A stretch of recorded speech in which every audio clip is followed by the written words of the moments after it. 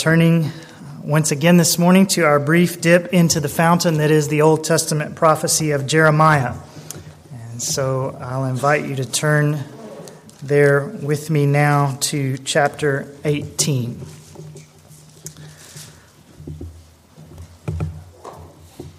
Jeremiah chapter 18, and we'll begin by reading verses 1 through 6. The word which came to Jeremiah from the Lord, saying, Arise and go down to the potter's house, and there I will announce my words to you. Then I went down to the potter's house, and there he was, making something on the wheel. But the vessel that he was making of clay was spoiled in the hand of the potter. So he remade it into another vessel, as it pleased the potter to make. Then the word of the Lord came to me, saying, Can I not, O house of Israel, deal with you as this potter does, declares the Lord? Behold, like the clay in the potter's hand, so are you in my hand, O house of Israel.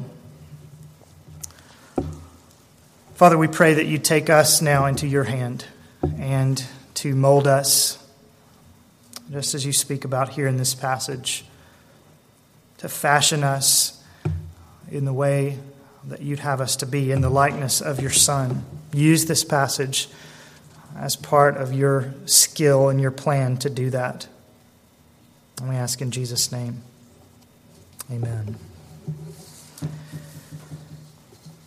The word which came to Jeremiah from the Lord, saying, Arise and go down to the potter's house, and there I will announce my words to you. There, in the potter's house, I will announce my words to you. That's interesting, isn't it?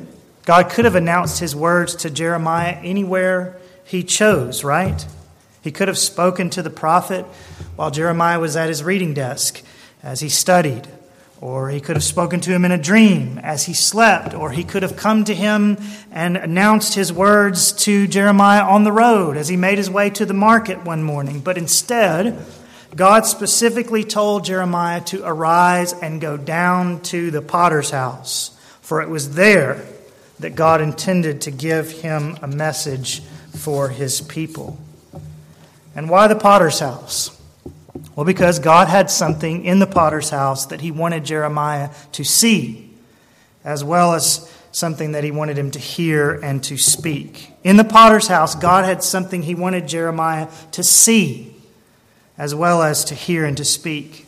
In that potter's house, God had for Jeremiah prepared a picture of a potter working away at his wheel that would cement in Jeremiah's memory the word of the Lord that was to come to him that day and that was to come through him to God's people. A picture.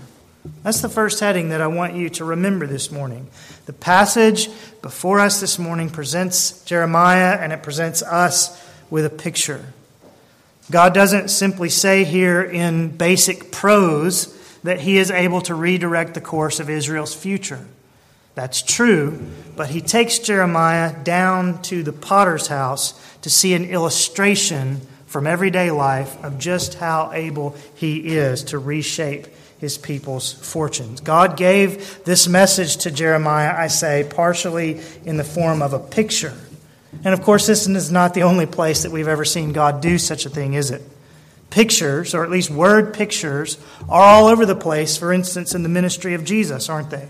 As he paints verbal portraits of everyday events to help us understand spiritual realities. The kingdom of heaven is like a treasure hidden in a field.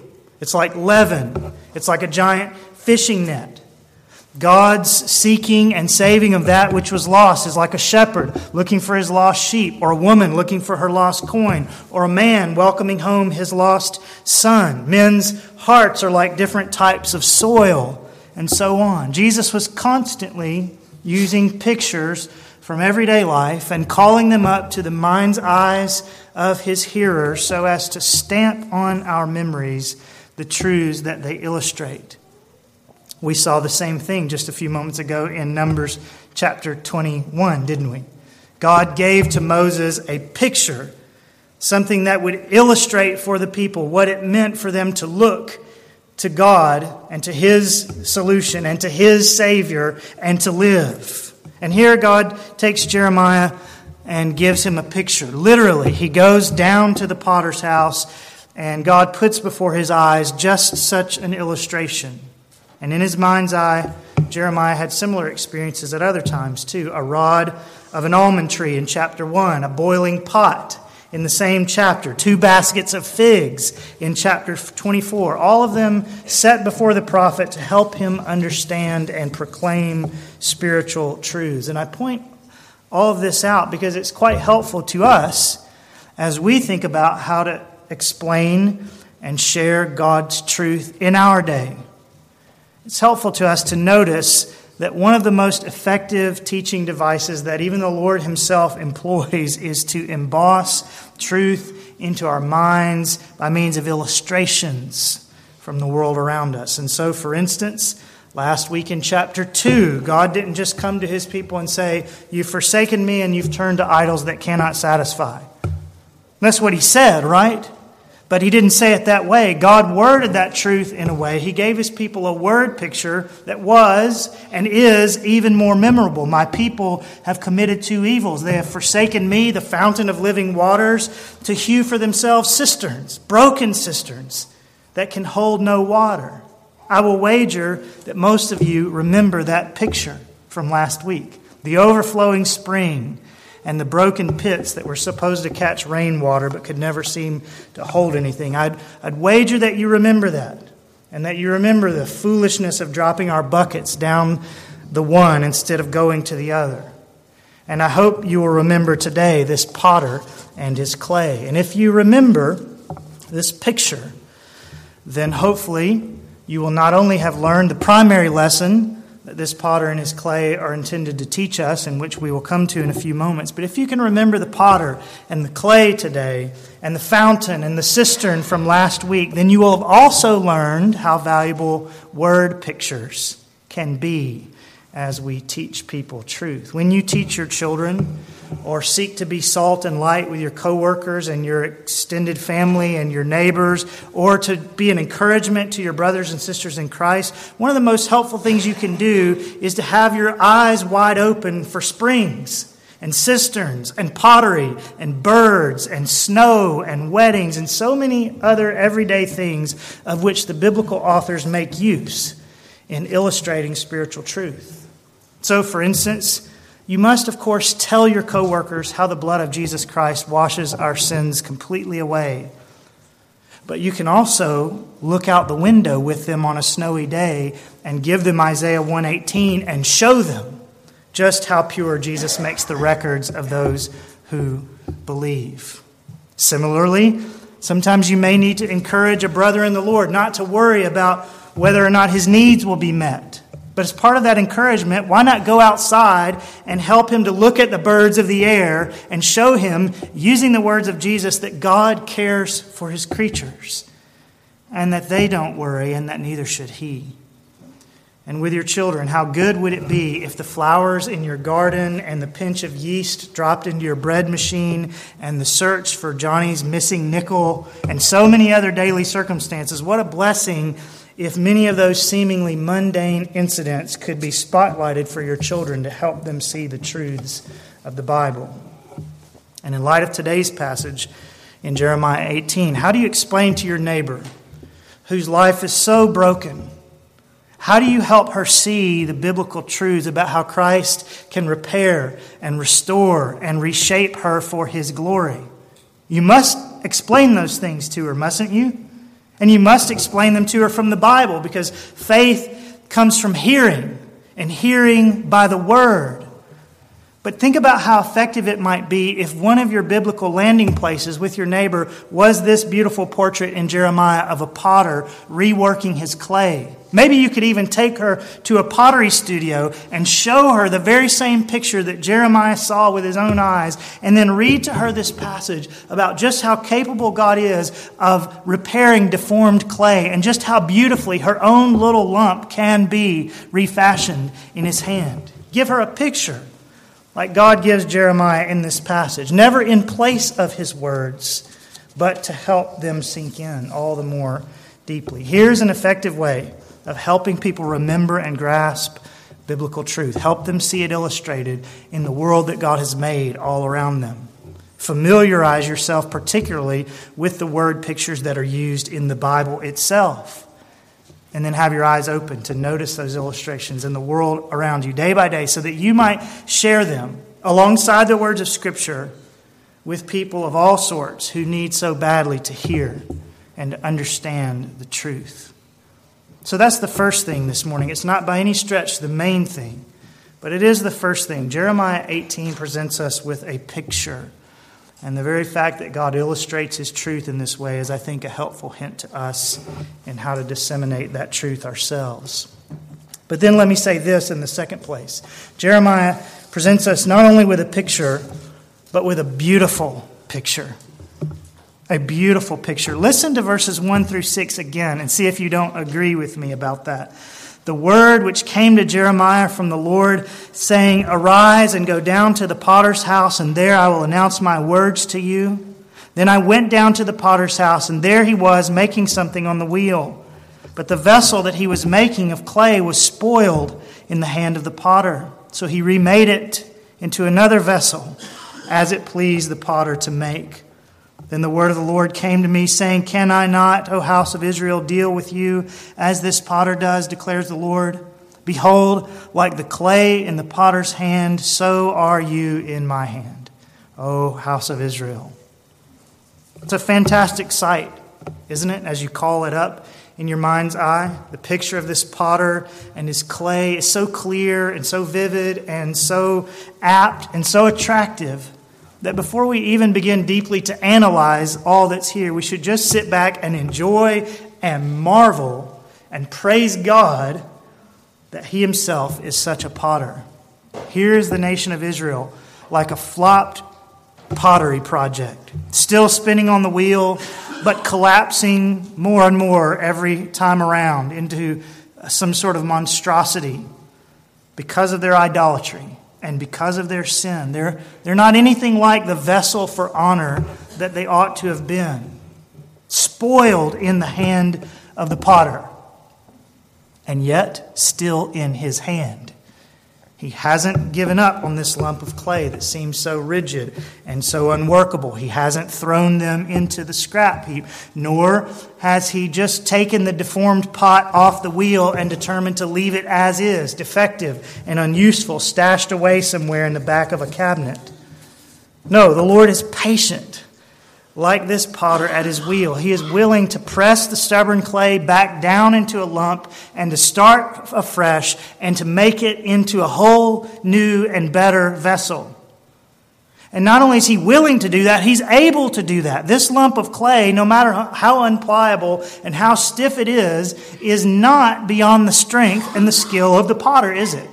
He is willing to start afresh with them, to work and rework and to keep forming and reforming. And He is able, verse 4, to make the vessel come out in the end just in the way that pleases Him. This is a portrait of our God as He dealt with His stiff-necked Old Testament people. And I submit to you that it is a beautiful portrait of our God. And it's a beautiful portrait of our God as He deals with His people today, too. As individuals, as local churches, and in the wider kingdom as well. So often we are not what we are called to be. So often we are like the clay on the potter's wheel that has a bubble forming here or a deformity over here, or we're beginning to fold over on one side because of our sin. So often we're not what we should be. And yet, we're still in the potter's hand, aren't we? He has not thrown us away. And He is committed not to leave us malformed and just to be done with us. And so He keeps the wheel spinning. And He keeps His dexterous fingers pressed down in just the right places. And He keeps shaping, and He keeps molding, and He keeps reshaping, and He keeps remolding to conform His people into the image of Christ. For I am confident of this very thing, says the Apostle Paul, that He who began a good work in you will perfect it until the day of Christ Jesus. He who began a good work in you will perfect it until the day of Christ Jesus. He will not take you off his wheel if you belong to him. He will not throw you away. That's God's promise, is it not? For those whom he foreknew, Romans 8:29, he also predestined to become conformed to the image of his Son. He will make you into a vessel that pleases him. Indeed, this is one reason why Jesus came to die, isn't it? To redeem us from our slavery to sin so that we might, by God's grace and underneath his working fingers, so that we might slowly but surely become what God intended us to be in the first place. That's why Jesus died, so that we don't remain marred and deformed vessels, piling up outside the potter's back door awaiting the garbage collection, but so that we might be remade in the potter's hands. That is why Jesus died. And this is what Jeremiah says that the Lord is willing and able to do with the vessels that are spoiled in his hand. Can I not, O house of Israel, deal with you as this potter does? Declares the Lord, behold, like the clay in the potter's hand, so are you in my hand, O house of Israel. It's a beautiful picture, I say. And particularly so this morning if you realize that you are the lump of clay that's caving in on one side, or perhaps that's totally collapsed. Does that sound like anyone this morning? Maybe you're a believer and your life, you know, has long been bubbling and deforming, even as it spins on the potter's wheel. You're not what you once were. Your zeal for God has been flagging. Your Bible has been collecting dust. Your behavior has become more and more undisciplined. And you're just spiritually hunched over like a deformed pot. Or maybe there are one or two specific areas in some of your lives where the deformity has gotten out of hand. You seem to be doing well over here, but on this one side, things are not well. You're doing things with your body that Christians should not do. You're allowing entertainment through the gate of your eyes that you have no business seeing. You've allowed pride to tear apart certain relationships that you ought to have held dear. You're being dishonest, maybe, about certain things because you don't trust God to provide. And maybe you've wondered if it will ever change, if God might be through with you, if you'll ever become what you know you ought to be. And if that is you, I tell you that if you will run to him this morning, the great potter is willing and is able to rework the clay of your life into something beautiful. And I say that also this morning to those of you who cannot say that you are not what you once were because you never were what you should have been in the first place. You never were a Christian. You never did come to Christ. Some of you have never yet come to the potter and asked him to make anything out of your life. You've lived all of your days simply going your own way, spinning your own wheel, forming your own vessel, but it hasn't worked. It's left you without God. It's left you without a future. It's left you without any semblance of the godly shape or form that your life should have. You may think, or even the people around you may think, that your vessel looks pretty balanced and quite symmetrical. But if you think that, it's only because you're not actually a potter. If you're satisfied with being far less than you ought to be, it's because you don't know the specifications for the vessel like the potter does. But when he looks at you, he sees a vessel that's spoiled by sin and badly in need of being folded back into a lump and given a whole new start and a whole new shape. And here's the good news, my friend. The Lord Jesus Christ is willing to do that for you. He was willing to come and die so that your sins might be forgiven and so that you might be bought back out of your enslavement to them. And he is willing to place you on his wheel and to begin reshaping you into something beautiful and useful to God. If you are willing to admit that you need remaking, he is willing to place you on his wheel and begin the process of making you into a vessel for honor. And so you must run to him this morning. And if we return to Jeremiah's original context, we will remember that the Lord was willing to do that with his Old Testament people, Israel, as well. They had fallen into deep idolatry and grievous sin, as we've seen previously in the book of Jeremiah. But the Lord was willing to remake them on his wheel, was he not? And yet, if you read further into the annals of the Old Testament, and indeed if you simply read as far down as verse 12 in this chapter, you will see that the sons of Israel would not come to him. They did not want to be placed on his wheel, verse 12. But they will say, it's hopeless, for we are going to follow our own plans, and each of us will act according to the stubbornness of his evil heart.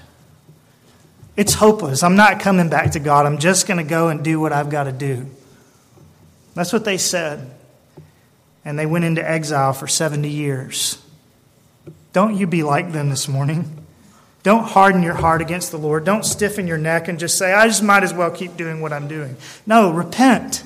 Return to the Lord, asking him to forgive your sins by the blood of Christ and to place you on his wheel and to do for you what the potter did with his clay in verse 4. I went down to the potter's house, and there he was, making something on the wheel. But the vessel that he was making of clay was spoiled in the hand of the potter, so he remade it into another vessel, as it pleased the potter to make. Then the word of the Lord came to me, saying, Can I not, O house of Israel, deal with you as this potter does? Declares the Lord, Behold, like the clay in the potter's hand, so are you in my hand, O house of Israel. This, I say, is a beautiful picture. But then I want you to see in the third place that this passage is also a humbling picture. A humbling picture. This is not a pull yourself up by your bootstraps kind of passage. This is not a pep talk to convince you that you really can get yourself into spiritual shape. That's not what the Bible teaches. That's not what this passage teaches, is it? Indeed, the whole metaphor of potter and clay is a humbling one, is it not? Because clay, by its very nature, is at the mercy of the potter. Clay, by its very nature, must be content to be made into a vessel, verse 4, as it pleases the potter to make. And even if you're not content with that, that doesn't change the fact that you are clay, and that the potter, and not you, is the one who's making you beautiful. And what that means is simply this. If you are to be what God has called you to be, if you are to rid yourself of certain sins and imperfections, if you are to be molded into a more Christ-like shape, if you are to become a vessel for honor in the Lord's hand, it will never be because you were the potter molding something good out of your life. If you are to be beautiful for the Lord, it will not be because you pulled yourself out of the ditch and turned over a new leaf and resolved to be godly. It will be because you came to Christ and asked him to remake you as only he can. Have you done that? Have you really come to trust in him, not only to forgive your sins, but to make you a vessel fit for God's use? To the extent that any of us have, to the extent that any of us becomes a beautiful vessel for the Lord, reflecting his goodness and his character and his design, we will never be able to take credit for it ourselves, will we? Because we are merely the lumps of clay, and some of us rigid clay at that. But the Lord is a good potter. And in order to spin properly on his wheel, we will do well to go ahead and accept that we are clay. And let me say this as well before we leave this brief third point. If God is the potter and we are the clay, and if the vessels that he is making out of us will come off the wheel, verse 4, as it pleases the potter to make, well, then that also means that we must be content, not only that God gets the credit for the Christ-like shape of our lives, but we must also be content to be whatever sort of vessels the Lord sees fit to make us into. Verse 4 is so key in this regard. The vessel that he was making of clay was spoiled in the hand of the potter, so he remade it into another vessel as it pleased the potter to make. And I wonder if you are content with that. Content to be whatever sort of vessel that it pleases the potter to make. Sometimes his plans for your life are not the same as the plans that you would have laid if you were the potter. Sometimes God may ask harder things of you. He may ask you to hold more in your vessel than you really wanted to hold. And sometimes he may ask you to hold much less and to be much smaller of a vessel, much less significant of a vessel than you imagine yourself capable of being. And you have to be content with that. The vessel that he was making of clay was spoiled in the hand of the potter, so he remade it into another vessel as it pleased the potter to make. That is humbling. It means that you and I are not ultimately in charge of our lives. You don't get to shape the various contours. You do not decide what sort of vessel you will be. And when the vessel turns out well, you don't get the praise. You and I are simply like the clay in the potter's hand. And we need to be content with that. And we need to come to him and ask him to do what only he can do. And we need to give the potter the credit when he does. And we need to rejoice that with him at the wheel, instead of us, the vessel will turn out much, much better than we could have ever done on our own. Behold, like the clay in the potter's hand, so are you in my hand, O house of Israel. It's a humbling picture. It's a beautiful picture. And then in the fourth place, let me say that Jeremiah 18 also presents us with a sobering picture. A sobering picture. We've been talking so far primarily about the gracious aspects of this passage. We've focused our attention, in other words, on how God can take a spoiled lump of clay and remake it into something beautiful, and rightly so. But before we finish this morning, we need to see that the potter also has the right to take an obstinate lump of clay and to prepare it for the scrap pile. The potter has the right to judge our sin if he so chooses. Listen to verses 7 through 10. The first two of which teach the truth of God's mercy on which we've been focusing, but the last two of which remind us that the potter has the right to judge as well. Verses 7 through 10. At one moment, I might speak concerning a nation or concerning a kingdom to uproot, to pull down, or to destroy it. If that nation against which I have spoken turns from its evil, I will relent concerning the calamity I plan to bring on it. So that's what we've been saying. But then listen to verses 9 and 10. Or at another moment, I might speak concerning a nation or concerning a kingdom to build up or to plant it. If it does evil in my sight by not obeying my voice, then I will think better of the good with which I had promised to bless it. So did you hear it in verses 7 and 8? Here's a nation like Jeremiah's Israel who has evidently been a lousy lump of clay. And God has determined, verse 7, that they deserve to be thrown on the scrap heap. But if they will repent, verse 8, God will not take them off his wheel and throw them in the garbage after all. But, verse 4, he will reshape them into a new and useful vessel. So far, so good. But in verses 9 and 10, God says that the reverse is true as well. If a nation is spinning around on God's wheel and God is preparing a bright future for them and they become obstinate and rigid against him, he reserves the right to reverse course with them as well and to begin fashioning them for destruction. The potter, in other words, has the right to reshape vessels on his wheel either for mercy or for wrath as it pleases the potter to make them. And that is true not only of nations, which is the specific context of this chapter, but it is also true of individuals. The potter has the right to reshape on his wheel either vessels for mercy or vessels for wrath as it pleases the potter to make. And yet also embedded in these verses 7 through 10 is a reminder of our responsibility to respond in the right way. Yes, God is sovereign. He is the potter, and we are merely the clay. He fashions the vessels, verse 4, according to his pleasure, not according to ours. And yet, in verses 7 through 10, he tells us under exactly what sorts of circumstances he is pleased to make what sorts of vessels. And the circumstances that he sets forth here have to do with our response to him. So that who are the ones in verses 7 and 8 about whom God says he will relent concerning the calamity he planned to bring on them? Those, verse 8, who turn from their evil. Those who turn from their evil. And who are the ones in verses 9 and 10 about whom God says he will think better of the good with which he had promised to bless them? Those, verse 10, who do evil in his sight by not obeying his voice. And so do you hear what God is saying here? He makes some vessels for mercy, and he makes other vessels for wrath, as it pleases the potter to make. But then he tells us in verses 7 and 10 that as the potter, what pleases him is to show mercy to those who repent and to pull his goodness away from those who do evil. And that means that you and I have responsibility this morning. We said earlier that we are not the ones who can make or remake anything beautiful out of our lives, and that is absolutely true.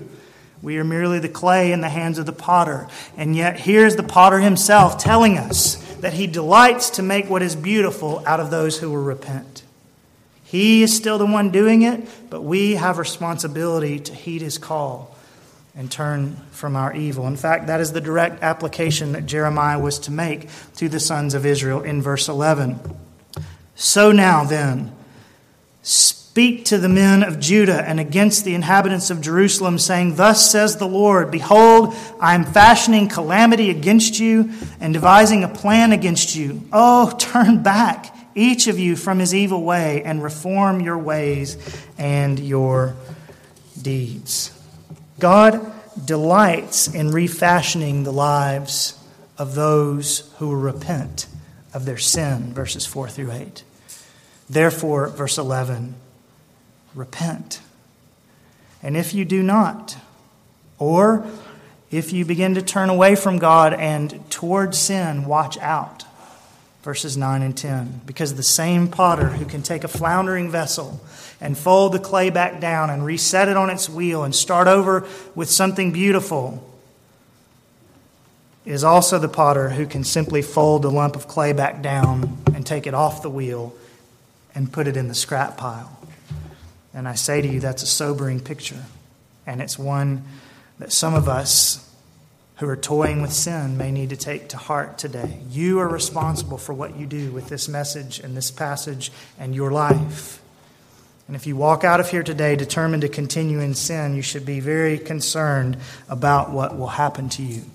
If it does evil in my sight by not obeying my voice, then I will think better of the good with which I'd promised to bless it. But let's finish by reminding ourselves one more time that the reverse is wonderfully true as well. If you are mired in sin today, if your life is like a spoiled vessel on the potter's wheel, caving in over here, misshapen over here, you are by no means beyond hope today, because there is a potter.